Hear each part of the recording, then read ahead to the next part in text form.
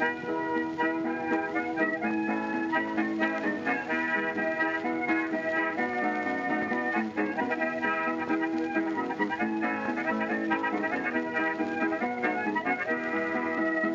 everyone and welcome to Shot Reverse Shot, a film and television podcast in which we talk about a theme which changes from episode to episode. My name's Edwin Davis and joining me this week through the miracle of satellite technology, it's Emily Benita. Hi Emily, how's it going? Cowering under my duvet from yet another storm, Ed. Bit bored of it now, to be honest. Yeah, you really want one storm every couple of years, not 5 storms in the course of a month or whatever it is that the UK has been suffering through recently. Yeah, and I don't want to sound facetious. I'm really fortunate in that I haven't had any structural damage. I mean, the flooding for some people is just horrific. It's awful. So I hope everyone's doing okay.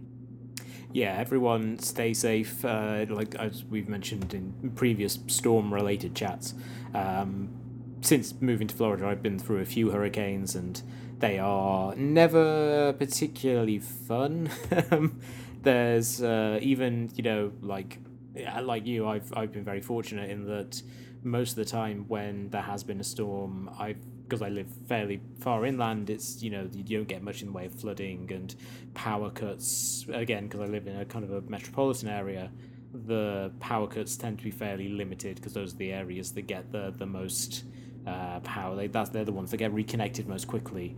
But in the kind of the rural areas of the state, sort of where my parents lived, they've often, after storms, been without power for a week or more. It can be incredibly awful, and you'd see scenes of absolutely terrible destruction. So yes, please, anyone listening to this who's affected by the storm, remain safe, take whatever precautions you need.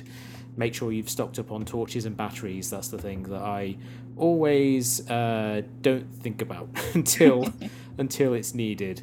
If only because you at least have some way of reading books, without which I would go completely stir crazy. So we haven't got much in the way of news this week. It feels like a fairly quiet week, but one of the things that happened last week that I think took a lot of people by surprise, not in the sense that it was a thing that seemed totally crazy or out of the question, but so much of the scale of it, was the success of the Sonic the Hedgehog movie, which came out last week and opened to $70 million in the US over the course of the 4-day weekend, because it was a holiday this week, President's Day, and that was the biggest opening ever for a movie based on a video game, and it looks set to, at the very least, rival the final total for Detective Pikachu for one of the more successful video game adaptations to come out, certainly in recent years. And I thought it would be interesting to talk about this because we've talked about the Sonic movie a fair bit over the past 6 months or so in terms of its somewhat tumultuous production. It debuted its trailer last year, was met with screams of terror because of the design of Sonic that they used, which was just really unsettling and not particularly pleasant to look for. They delayed the release, they put in a ton of hours to fix it, and then didn't pay the people who did the work enough, so the studio shuttered, which is shitty in its own way. And the movie came out after all of that kind of concern and all of the attention that it got, and it's done tremendously well. So I was kind of wanting to talk about this in terms of a thought experiment. So Emily, if the movie had come out at its original release date, which was last November, and it hadn't been fixed, if they had just kind of posted through it essentially and just been no, we're not going to do anything, this is the movie, do you think it would have done anywhere near as successful as it has? I think the money would be exactly the same, but the tone of reception would be different. I think essentially we'd have another Cats on our hands. Right, okay. People would be going to kind of gawp. It would be real sideshow attraction kind of stuff of just how bad is it going to be? And it seems like they've managed to realise what they were actually tasked with doing in the first place, which was making a sort of passable like kids, early teens family film rather than like a freak show. So I think it's a reputation kind of saving deal rather than sort of like great artistic integrity. I think there was just a big panic, but I think it would have made the same, if not more, possibly, because I think you'd get a wider audience who are like, oh, what is it going to be like?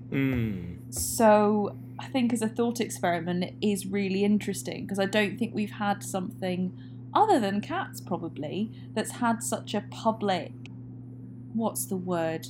Well, in terms rebuke. of yes, rebuke is an excellent word, or even just kind of like laying out quite plainly mid production, or kind of getting to a point of, you know, timelines sort of being leaked, and you know, Tom Hooper was still working on Cats to the 2 days or the day of release or something like that, which is why mistakes were made, possibly, we don't know. Yeah, I think there's nothing else that's been quite so as a U-turn of that day of like, here you go everyone, here it comes, oh no wait, we've heard you, we're gonna go back and change it, and just like an omni-shambles behind closed doors maybe. I think it would have made less, but not by a huge amount. I think there would have been still the car crash rubbernecking quality to it of a lot of people being like, I want to see just how weird this is, especially because in the movie as it exists now, there's a whole segment of it with a baby Sonic who is incredibly cute. People want to Google baby Sonic. He looks absolutely adorable, but I can only assume was less adorable in the original version, because it would have been crazy if they had that kind of huge disparity between what he looked like as a child and what he looked like as the kind of like the adolescent or like 10-year-old version of him that appears in the later parts of the movie. And I think people would have heard that and think, okay, I have to see this for myself. I have to kind of really get a sense for what this is. But I think that, and also it would have benefited from coming out in November when there aren't a huge number of those kind of big blockbusters. You know, you get big movies often will come out in December ahead of the Christmas rush, and November tends to be a lot quieter, which I think was why Sonic was put there, because they thought, okay, this is somewhat atypical from a lot of stuff that gets put out, so, you know, we could get one really good weekend out of this and then just move on. But I feel like it being pushed back to February helped them even more in that regard, because as well as, you know, generating a lot of good press for them when they said, hey, we fixed the movie, and everyone said, oh, that looks less awful, it also meant that it became the only kind of big family movie to come out since Jumanji 2 and Frozen 2 came out at Christmas time. And I feel like that really kind of juiced the numbers a little bit. Like, that took it from 40, 50 over 4 days, which I think is what people were expecting, to the 70 million that it ended up making. But yeah, I also wonder if they had fixed the character earlier, if they hadn't released the original trailer and the trailer that came out was the character as is now, if they had kind of essentially realized early on that they needed to use a different design. I kind of imagine that if they had released the kind of fixed version in November, it probably would have done about the same, because again, there wouldn't have been that they would have still had like a fairly prime release date, and they would have presented a somewhat more palatable product to people. For sure. I think you're right in terms of timing, Ed, because we're just coming out of half term in the UK as well, and there's not really an awful lot on it for that market. And with terrible weather, it's impressive that people are still hacking out to go out to be inside at least. That will get people out. Because otherwise, yeah, what else is in cinemas just now? The majority is awards season catching up. Yeah, that's definitely the case over here as well. Like, there's a bunch of fairly nondescript horror movies. There's the kind of awards winners that did pretty well at the Oscars that are kind of soaking up some of the adulation from that, most notably Parasite, which, as we mentioned last week, went into, or maybe a couple of weeks ago, went into more theaters last week to kind of really take advantage of the success. So it's been doing really well. It did like $7 million last weekend, which was the best weekend it's had. It came out 3 months ago and has been available on demand for about a month, so that film's clearly benefited hugely from winning Best Picture. But there isn't really anything there for a family to go out and have a good time in the movies, unless they want to see Frozen 2 again, or they want to kind of be one of the 7 people who has gone to see Dolittle. Exactly. Oh my god. And then it'll be interesting to see what happens once Onward is released. Yes. Which has got sort of nice reviews so far. Yeah, people are like, it's alright. It seems not an absolute Pixar hit. And I remember watching the trailer for it ahead of Frozen 2 and just thinking, oh okay. But there's a middling Pixar film is probably better than most. Although there was that terrible headline in The Guardian for the review of it, which was something along the lines of Onwards is a Frozen for boys. And just kind of such a lazy framing, and it's hard not to just kind of see that and not respond, yes, finally. Films for boys, the things that have just not existed ever. Kids' films aimed at a male audience, that's not a thing, apparently, that has been the status quo for forever. Yeah, finally, representation. Speaking of Onward and representation, that was also announced that the Onward is going to have their first LGBTQ character in a gay monster cop, Cyclops, voiced by Lena Waithe. And that has been, I think, rightly met with mostly kind of shrugs, because the general response to it has been, particularly amongst a lot of the gay writers and cinephiles that I follow, is like, this feels very token in the sense that they have just gone, let's give this character who has like one scene in the movie an offhand reference to them having a girlfriend, and it not necessarily seeming like that much in terms of actual, important representation. It's really just being like a thing that they can say, similar to, the exclusively gay moment in Beauty and the Beast or whatever they said, or the one gay character in Avengers Endgame who is in the support group at the beginning, where it is such like crumbs from the table in terms of representation, and also in the most cynical version being a character who has, by all accounts, not a very significant role, is easily chopped out when you want to put the movie into countries that are not particularly accepting of gay rights, as opposed to making the central character of the movie gay, which would be a genuinely kind of brave stance, as opposed to this, which is like the safest kind of putting your toe in the water of representation option. Absolutely, and it's not integrated.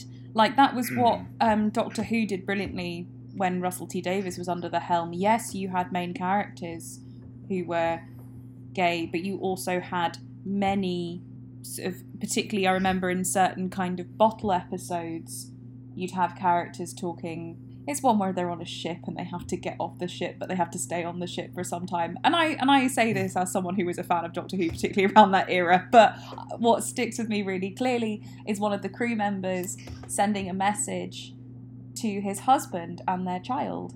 And it's that integration, it's that complete everyday, rather than, hey, we're doing a big mention. Yeah. And of course it's also, particularly because now finally Frozen for boys, but particularly because there was such a big campaign about Frozen for Elsa to be queer.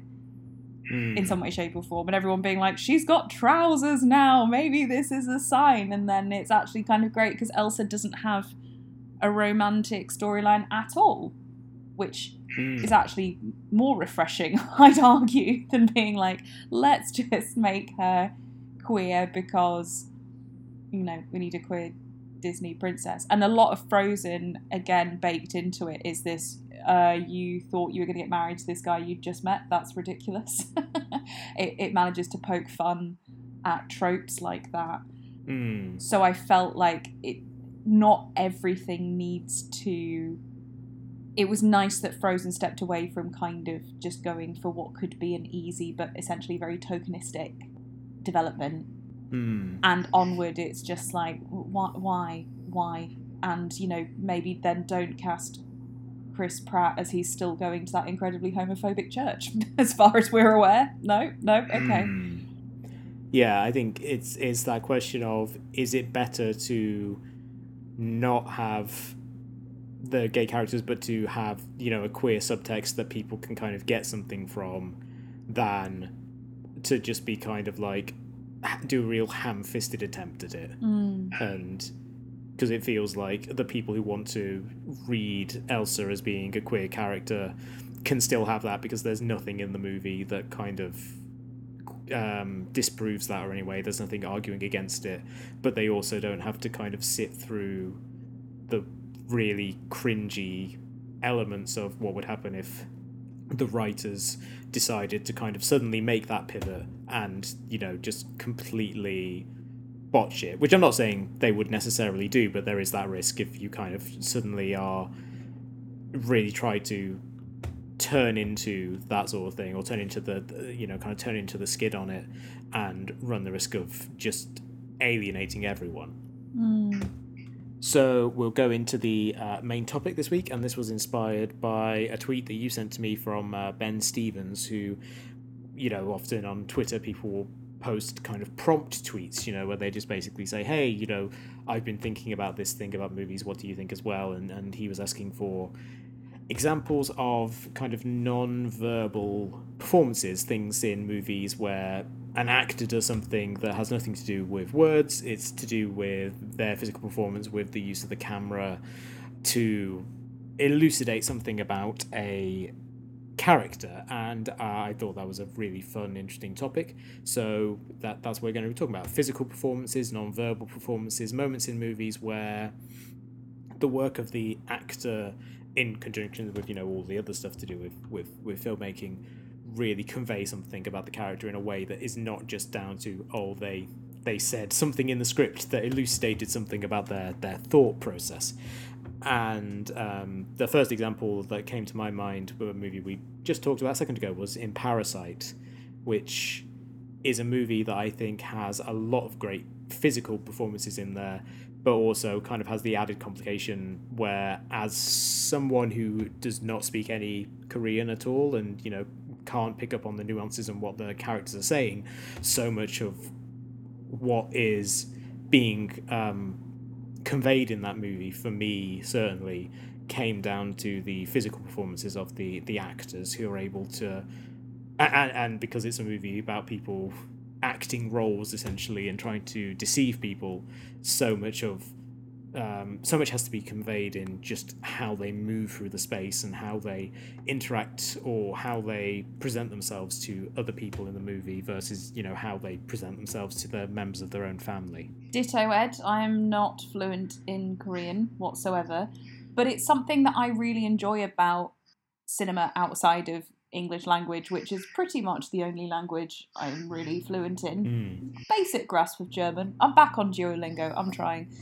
Anywho, when I'm not being hunted down by an incredibly benevolent green owl, watching cinema that isn't in my own language, for me, taking out my comprehension of the dialogue gives me somehow a purer cinematic experience in many ways. Because I am relying on vision and sound, basically every other element of mise-en-scène that is not dialogue, that, like, in terms of plot, in terms of just like performance and sinking into a world, and how for me it becomes a very almost childlike experience, because it feels like watching the grown-ups in a way that you don't necessarily understand, but you're observing so much more on this quite, maybe we could call it pure, maybe we could call it basic, I don't know, but it feels quite replenishing in a way that a lot of dialogue English speaking films don't for me, because you do see how much of acting is actually about gesture and expression and composition of the shot and where everyone is.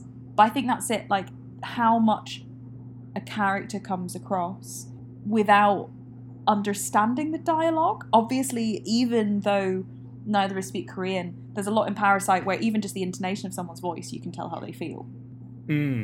Yes, the example for that really leapt out to me was the in the scenes that involve Song Kang-ho's character and the kind of patriarch of the rich family that the Kim family inveigle their way into the world of, because he plays the driver and he often has conversations with the father of the family, with Mr. Park. And the thing that I thought was really interesting about their conversations is that they're kind of the only instances in the movie where one of the Parks really seems to come close to figuring out that something is not right.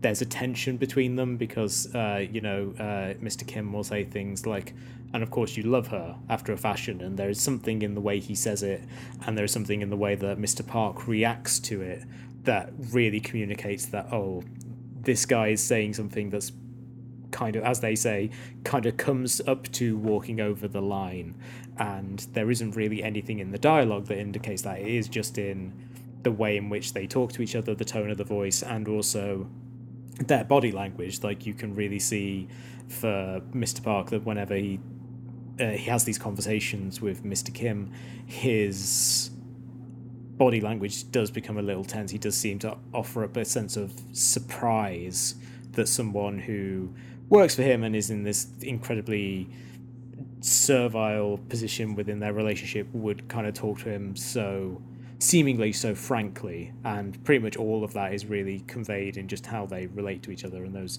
are the parts in the movie that really stood out for me as like the most tense, because they seem like the moments when things are going to start unraveling, that the dad is not quite good enough to keep up the facade and can't help himself from just letting some of that rage kind of boil up through the mask. And another moment from Parasite that I really liked, that's a much smaller one and kind of comes much earlier, is when Choi Woo-sik's character Ki-woo has been hired as the tutor by the Parks for their to teach their daughter, and he is talking to the mother, and she's kind of like leading him out of the house, and she starts talking about how her young son has had all these troubles with art teachers and stuff like that. And there's this moment where they're walking down the stairs and the camera kind of like tilts up to follow them, and you get this really great shot of Ki-woo kind of like very clearly in that moment putting together the plan that is going to be the driving force of the next like 40 minutes of the movie, where he's thinking, okay, this is a way that I could get my sister involved in this, and from there, it becomes this like series of connections that allow the whole family to eventually be hired. But it's like such a small moment, but it's such a great combination of an actor's performance of really showing someone having an epiphany through what they're doing on screen, but also the way in which the camera really captures that sense of realization. It felt simultaneously like meme material. Mm-hmm. There are so many memes, I think, particularly the sort of maths equations woman, I guess. I'm probably using the wrong term, but the kind of the eyes moving as the calculations are being made. And like it reminded me of that, but also so many different iterations of Larry David in Curb Your Enthusiasm. That real kind of everything sort of the cognitions churning together. Yeah, I feel like this has been because so much of memes is consists of taking images or taking GIFs. Like, we have entered a phase of particularly online discourse where physical movements are to some extent prioritized more than words because you can convey so much. Like you say, the Larry David kind of like thing where he's weighing up two options and neither are particularly appealing, where that gif of him going like is so endlessly usable when you're presented with unappealing options. And I feel like a lot of internet culture has always been about images and macros and putting text onto things, but I really feel as if like the rise of GIF as a form of communication and of elucidating an idea, and so many of them coming from pre-existing media, has really benefited performers who have a certain expressiveness to them that can really convey an idea just through their movement. I agree. Reaction GIFs are just, we can't underestimate how powerful that is. And that's why I think another one that I wanted to bring up precisely because of reaction GIFs, well, it's two actually. It's Chris Pratt in his better days as Andy Dwyer, with his kind of turn to camera shock, and pretty much the entire Friends cast, but with particular honour going to Matt LeBlanc, because the way that he could be so elastic and immediate with Joey, within like 3 seconds there's a whole story going on in his face, or at least even in a kind of like clowning sort of background, like just being as pure as possible, because even though it's exaggerated, it actually comes from a place of authenticity, because Joey, bless him, is that simple and that childlike. So I think it's a great performance. I guess that was the one thing we didn't really think of in news, Ed. Apparently there's some kind of Friends reunion, but it's unscripted and James Corden's producing it, so let's not count it as news. Moving on. Yeah. Anything that can take us away from Corden. Please. Although he does have some physical business as Buster Jones in Cats. Oh, physical business. That's a heck of a term. Yes, I suppose physical business wise, yes, this is what we're discussing. But yeah, it says something that the absolute worst moments in Cats, as someone who watched it and had a fantastic time, are absolutely his and Rebel Wilson's ad-libs. Yes. Like, that's a movie that, if it has any kind of like fun going for it, it's the movement of the characters, terribly shot though it is, and like very obviously not staged or choreographed with any real kind of sense for how to visually tell a story. But so much of it is about the physical movements of the characters. So having those two characters in particular take moments to just kind of tell very tired Cats jokes in the movie Cats is, that every time that happened, it really kind of sucked the air out of the theatre when I want to watch it, because there's nothing funny about Cats trying to be funny. No. What's funny about Cats is it's just a crazy movie told in a weird way. Yeah, and having a cat myself doesn't have to try to be funny. Just is. Just look at one for long enough, and they'll give you plenty.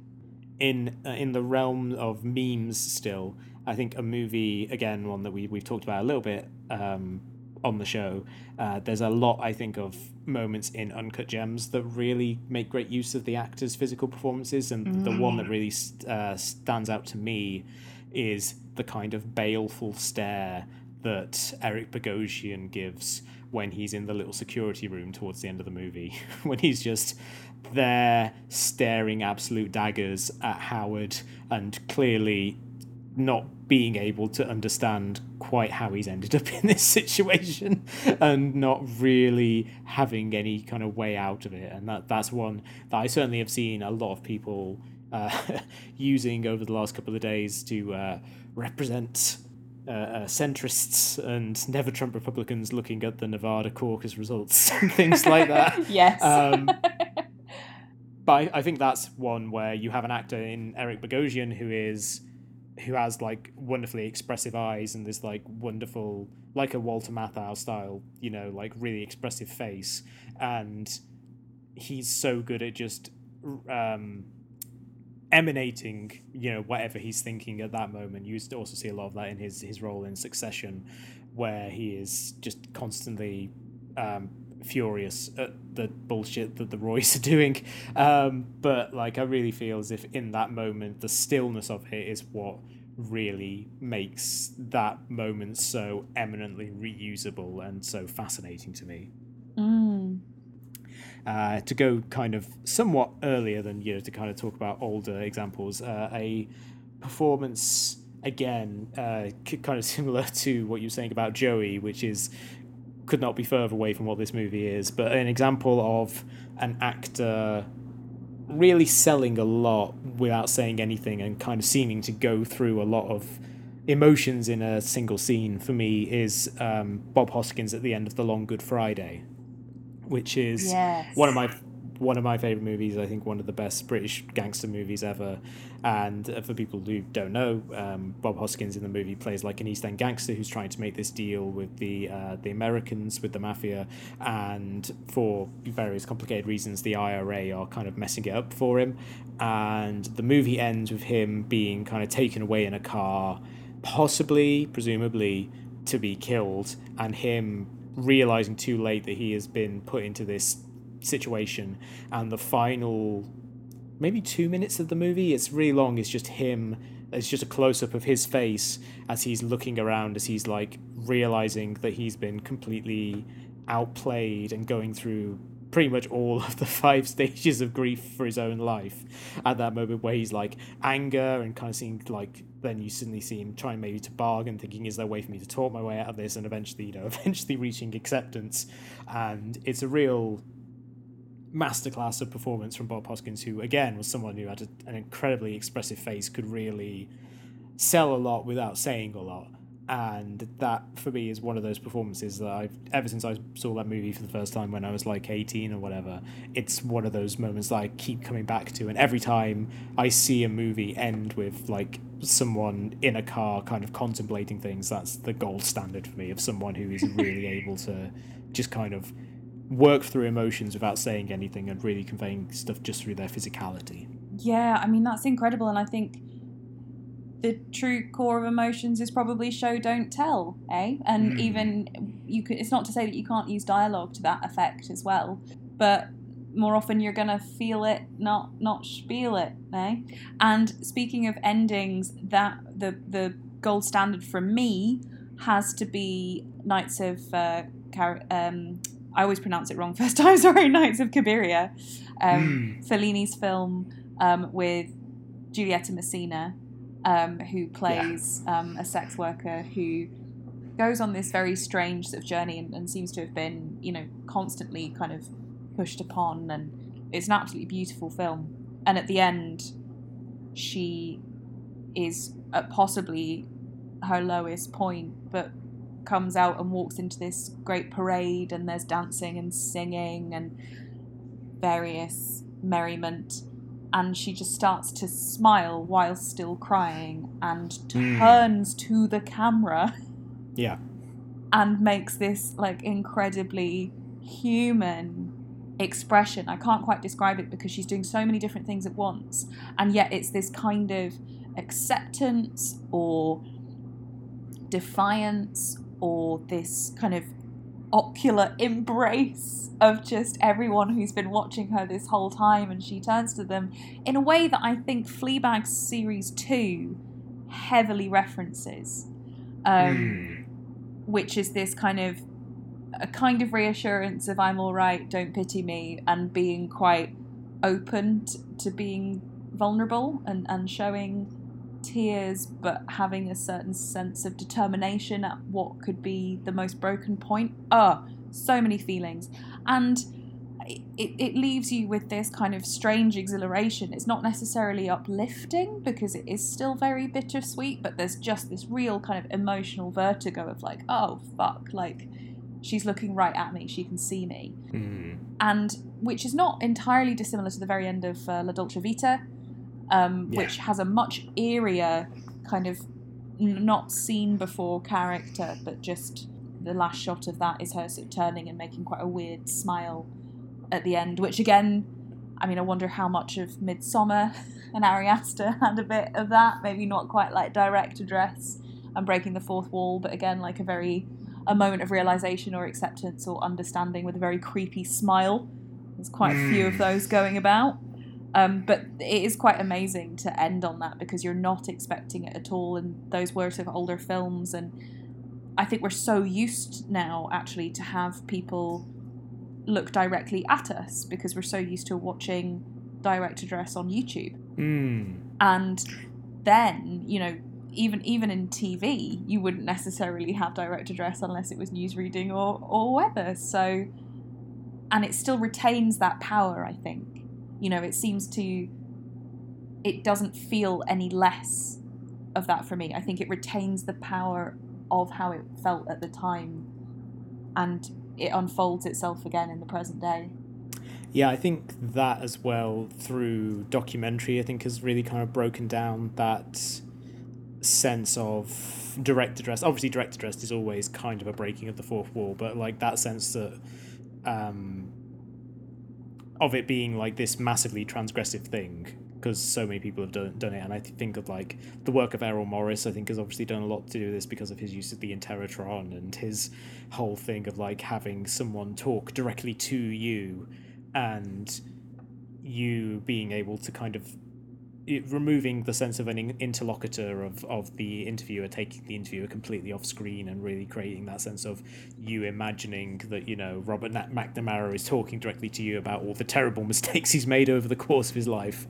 Like, it really does feel as if it can create a sense of connection instead of being a thing that distances you because you're not used to characters in a movie like looking you directly in the eyes and talking to you. I also think in terms of what you're saying about Knights of Cabiria, I think one of the great things about movies that do trust their actors to just use the physicality is I think that you are often able to present a kind of complexity that maybe would get ironed out if you were just going off of what's written or off just dialogue, because you can have people go through these emotions like very, very suddenly in a way that, you know, if you had to have to write it, would maybe kind of deaden it a little bit and feel as if, like you say, you're telling instead of showing in that respect. And something like the ending of The Graduate, I think, does this incredibly well. You know, where they're sat on the bus and they initially have this burst of elation, and then as they're sitting there, that disappears and they start realizing they may have blown up their entire lives. And I feel like that whole sequence would be so less impressive if they were, and so less effective rather, if they both sat down and then suddenly Dustin Hoffman starts saying, "That was great, yeah, that was great. What have we done?" And like it'd be funny, no doubt, if you had that, because you know, like Mike Nichols, it was very funny, Buck Henry was very funny, but you would not have that sense of disquiet that I think colours the end of that movie. And the whole point is that how well are they actually going to be able to communicate with each other? They're both having their individual realizations and they're sort of looking to each other politely, and it's a thing of, well, you've done this big brave thing, but are you not just as suburban as your parents? Are you not just going to be like, again, these sort of repressed waspy characters? Have you really broken free? And I love that. I love that just tinges the whole film and just gives you a little bit of kind of salt in what's meant to be the prize of these two crazy kids managing to work it out despite everything. I mean, yeah, what next? Also, like, I mean, I like to think they just think, oh God, what are we going to do about Christmas? I always liked the story about, you know, people would ask Mike Nichols what happened to them after the movie ended, and his response always was they become their parents. And everyone would always apparently get very angry for saying that, because I think people didn't want to kind of have that sense of like, oh, they've escaped this kind of like drudgery pinpricks, you know, kind of like have it deflated. But obviously that is in the text. You know, their reactions are so complicated in that moment, and so much of that is just conveyed in their kind of slowly drooping faces as they're kind of overwhelmed by the enormity of what they've done. And I feel like so much of that could just be played off as like a silly joke if that was how the movie resolved itself, whereas instead it has this weird seriousness to it that the rest of the movie also kind of has, because I think it's a movie that is very interested in exploring the mores of the time and kind of pinpricking all of the hypocrisies of kind of American suburbia, but it really feels palpable in that moment because of the silence of it, the sound of silence of the moment. Oh, that's very nice, Ed. That hadn't even occurred to me. Lovely about singing about silence as well, the irony of one irony. But you're right, and in terms of older examples, it's funny that we seem to keep sort of coming back to, or at least the ones that seem to have really stuck with us, seem to be older. But jumping back to Giulietta Messina just for a second, the entirety of her performance in La Strada, I can't pick just one moment. Like, she is playing a clown, but also Fellini wrote a lot about how Messina inspired him in terms of her humanity and her kindness, and she has the most incredibly open, expressive face that seems quite innocent but isn't childlike. Yeah. It's really quite spectacular how so much plays out on her face that could seem it's not weak, it's not kind of, there's just a real shiningness to her. And then that also made me think of Vivre sa vie, where we have the late great Anna Karina as Nana going to see Theodore Dreyer's The Passion of Joan of Arc, and we have this incredible kind of refraction. So instead of looking directly out to us and directly addressing us, there's an inference and an indirect like association of Nana mimicking what we're doing, and having someone watching a film. We're watching a film, someone watching a film, and it's such a classic moment. I know I am the absolute kind of film studies graduate talking about French New Wave. It's gloriously pretentious, I know, but Vivre sa vie, I think, genuinely is just still such a brilliant film. And this sequence in particular, where we cut between Dreyer and Karina's reaction of it, and that she is prompted to cry as she sees Joan of Arc crying. She sees this kind of great self-sacrifice, this ultimate existential responsibility for one's life and a cause greater than oneself. All very big post-war, and it's almost like the quality of the black and white is in Dreyer and in Vivre sa vie is different, and yet they do seem to be having. Karina is looking to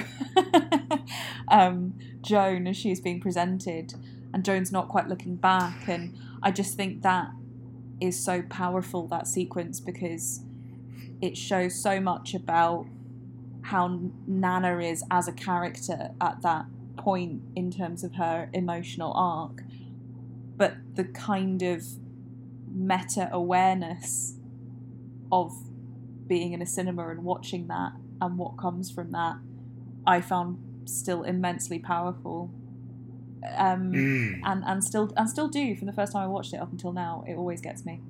I think watching people watching films or watching performance or watching art in movies, I think, can be really powerful, because you're getting the vicarious feeling of seeing them experiencing this thing and going through these emotions, whilst you yourself are also experiencing the art that they're experiencing. Yeah. And so you're getting this twofold burst of emotions kind of hitting you, and you speaking about Vivre sa vie there reminded me of the end of Margaret, the Kenneth Lonergan movie, yes, where they're watching the opera. Yes, and so much of that sequence is about Anna Paquin and J. Cameron Smith reacting to the art that they're seeing, which is also inspiring them to think about the things that have happened to them over the course of the movie and the strains in their relationship, and this the general chaos of post 9/11 New York, and all this stuff that Lonergan's exploring is all kind of coming up in that, and you see so much on their face. And also, I believe it kind of climaxes them with like them grabbing each other's hands, and there's this like moment of physical connection between the two of them, an emotional release. And at the same time that you're seeing all this, you're processing this, you're also hearing this great music being played as well, and you're watching the performances, they're seeing it. And that to me, I think, is like a really great example of a great two great actresses, but also a great filmmaker knowing how to interweave all of these different things to create this moment that's really complicated, but also like really cathartic in a really kind of primal way. I couldn't agree more, and that has made me think of Thunder Road, the Jim Cummings film, and the very last sequence of that where he takes his daughter to the ballet, and it's her face as she leans, that little lean forward in that really, she needs to get closer to it. She's immediately feeling such a connection with it, and she's just in awe, and it's almost like a reflex, like she's not even consciously choosing to lean forward. And him realising this continuity between his daughter and his mother, who had the dance studio, and that, he couldn't get the dance studio together, but now he's with his daughter, and the crying again that he has, which is this mix of, it's very bittersweet. So it is a mix of kind of grief and awe. I think just Jim Cummings in the entirety of that film, it's, as much as the dialogue is great, it's used sparingly, and so much of what he does is through physicality. And the sequence where his daughter is with him and she comes to stay, he can't do a clapping game that she loves. And then in the morning they do it and he does it absolutely perfectly, and she just gives him a little nod like, okay, you're actually a contender, you may be a cool guy, Dad. And she leaves and he goes upstairs, and you just see this crudely drawn outline of hands printed up on the, like, tacked up onto the wall, and you realise he's been practicing all night just so he can do that. Like, that whole sequence and the storytelling and the character development without necessarily exposition, you just see it and you infer and doing the work. Oh, it gives me shivers. It's great. You talking about just kind of like that, seeing a moment of revelation also reminded me of one of my favourite moments of just pure physical acting in a movie, in one of my favourite movies, which is even more remarkable because one of the two people in the moment is not acting because they're a baby, is the character Martin Blank looking in the baby's eyes in Grosse Pointe Blank whilst Under Pressure plays, which is this incredibly pivotal moment for him. This guy who's spent most of the last sort of 10 years of his life killing people, either in the army or as a hitman, and who has gone back for his high school reunion, and he's got this kind of like, he's having this crisis. He is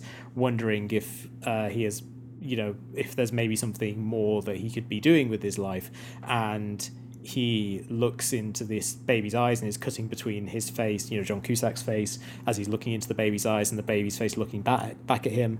And it's this really powerful moment in ways that are kind of hard to articulate because the character, the actors themselves are not articulating anything. You just know, him looking into the eyes of this child is instilling, as I think Dan Aykroyd says later on, a newfound respect for life into him. But they're not verbalizing that in the moment. It is just a thing that is happening, and you can completely understand it emotionally in the moment because of his reaction. And the baby is also just doing phenomenal work, really really top notch staring. But that's another case where you have the combination of this wonderful euphoric song playing in the background and kind of cresting at the moment where he seems to have his realization. And I feel like that's again kind of an idea that would be, you could convey that in dialogue, and they do kind of jokingly convey it in dialogue later, but it wouldn't have anywhere near the emotional kick if they tried to put it into words and make it feel serious. It feels way more effective because they're not putting it on paper and having someone say it. It's just, you are inferring it just from what John Cusack is doing in the moment. Mm.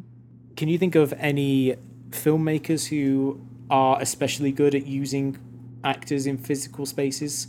I had a few for Spielberg. There's someone we also talked about last week in terms of terrifying us as children, but I really feel as if, you know, the thing that makes so many of his movies work, not just because, you know, obviously they have like the spectacle and the special effects in a lot of them, but what makes them work in ways that don't work for basically any of his impersonators or the people who have tried to take lessons from him is that they're not as good at capturing awe as he is. Like, he is very good at capturing a palpable sense of a character's emotion in the moment, and the big example, obviously, Dr. Alan Grant seeing the Brachiosaurus for the first time, where he just kind of like stands up, takes his glasses off, and there's this real sense of he can't believe what he's seeing, him grabbing Laura Dern's head and making her turn to look, and then both staring agog.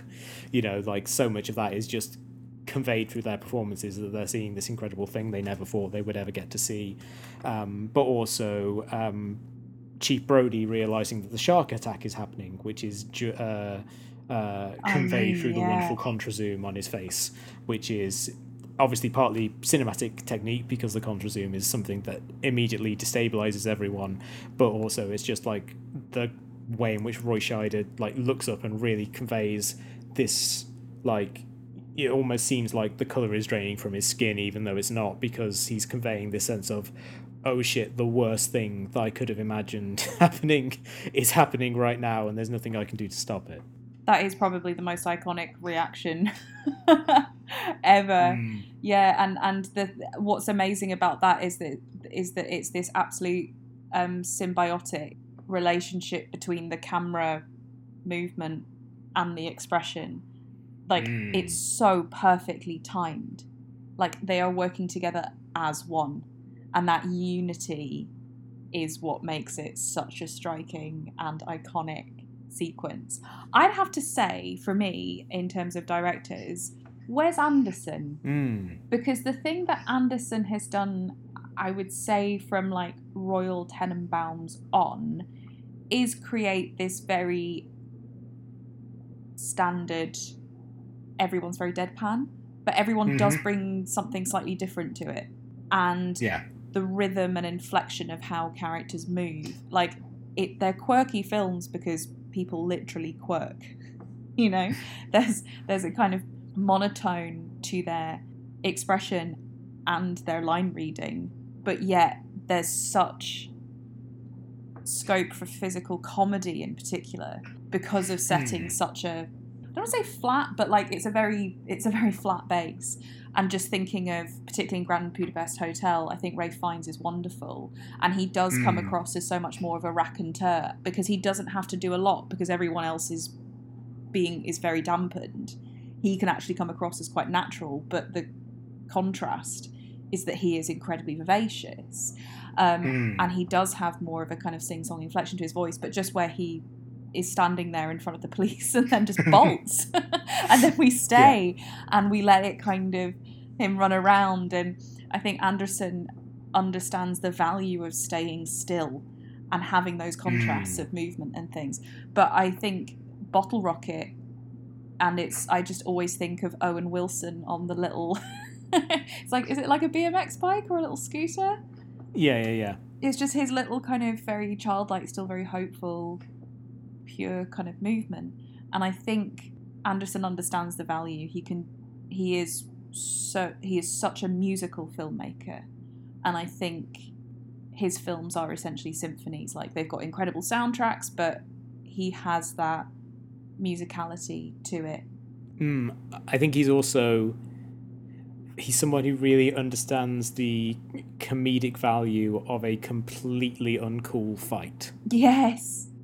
Of an action scene that is not in any way meant to convey, oh, this is awesome. It's to be like, these are a bunch of idiots who don't really know what they're doing. I think you see that a lot in the shootouts that take place in the Grand Budapest Hotel, where people are just kind of like shooting guns and not really hitting anything. Yes. Or Life Aquatic has a couple of really good ones. You know, the when Steve Zissou is fighting back the pirates on the boat, and it's just him kind of like, you know, middle-aged Bill Murray running around with a gun just kind of screaming, or them attacking the hotel to rescue Jeff Goldblum towards the tail end of the movie.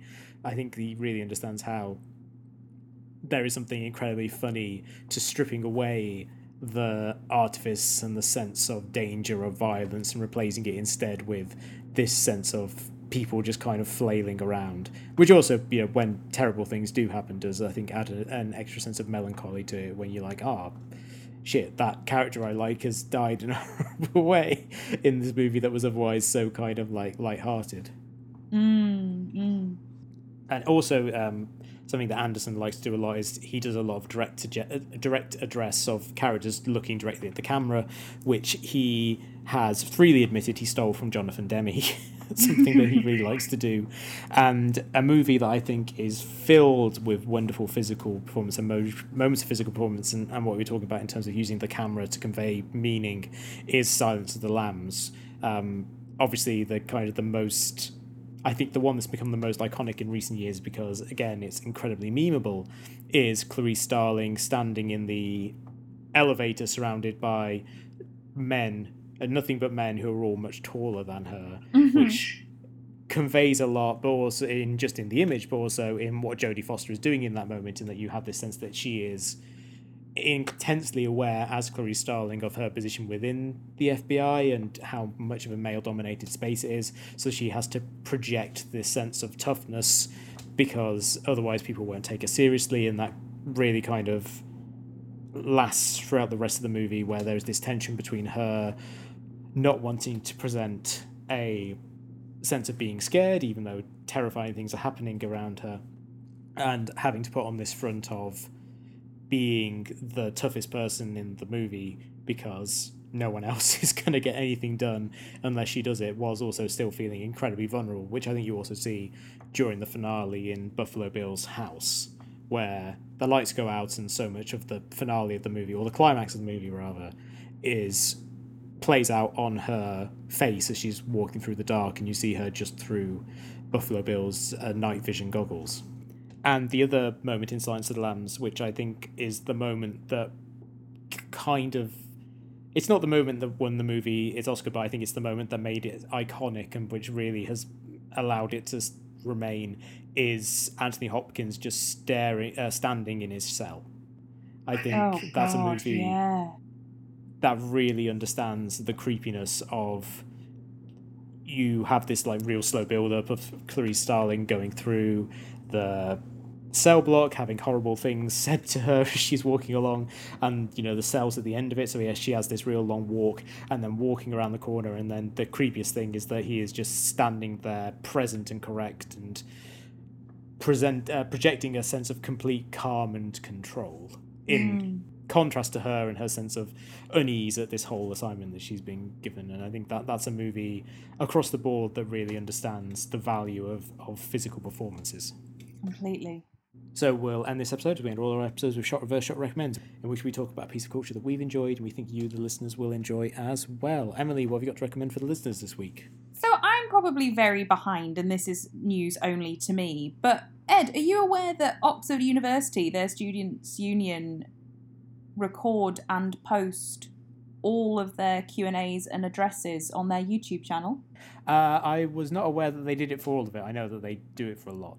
Do it for pretty much all of it. Now, there's some questionable people who have been invited to give the address and Q&A, but there's also absolutely chock tons of brilliant people. I particularly enjoyed the Andrew Scott one, because I just think he's one of the best people on the planet. There are just so many really interesting talks. What's also really fun is I like to play guess which one was before Brexit, because they go way back. years and years and years. Armando Iannucci was also particularly good, but there's so many different people. Like there's an hour and a half one with Nick Offerman, which I'm definitely going to watch as my treat tomorrow. Emily can have a lot of Nick Offerman as a treat. So I was just amazed. I think it's a really interesting archive. Just avoid all the fascists. Okay, well done, kids. I am going to recommend a book that I read this week called We've Got People by Ryan Grimm, who is the DC bureau chief at The Intercept. Ooh. And it's a book about the kind of tracking the long arc of the progressive populist movement in the US that is obviously kind of most notably has been represented in the forms of Bernie Sanders and Alexandria Ocasio-Cortez, but he kind of covers it from Jesse Jackson's insurgent presidential campaigns in the 1980s, the Rainbow Coalition, and it's this really wonderful, thorough, exhilarating account of just how much energy has kind of been, has kind of always been there for left progressive causes in the US, but has rarely been tapped into. And I just found it to be just an absolutely thrilling read, particularly in terms of talking about, also it talks about things like Harold Washington's upset mayoral win in Chicago in the 1980s, which was this real seismic event where they beat the Chicago political machine that had been in power for so long, and it's kind of had effects that have resonated onwards as the people who worked on that campaign and in his administration have gone on to other roles. And yeah, I just think it's for anyone who I think is wondering about where, you know, Bernie Sanders and Alexandria Ocasio-Cortez are coming from, and where the energy of that has come from. It's a really great, exciting history, and it's well worth checking out. It's again, that is We've Got People by Ryan Grimm. If you've enjoyed this episode of the show, then please subscribe to us on iTunes, Stitcher, Player FM, all the usual places. Rate us, review us, and recommend us to your friends. It's the best way to help us grow our audience. You can also find us on Facebook and Twitter, where we are at SRS_podcast. We'll be back next week with something entirely different. But until then, it's goodbye from me. And it's goodbye from me. Bye!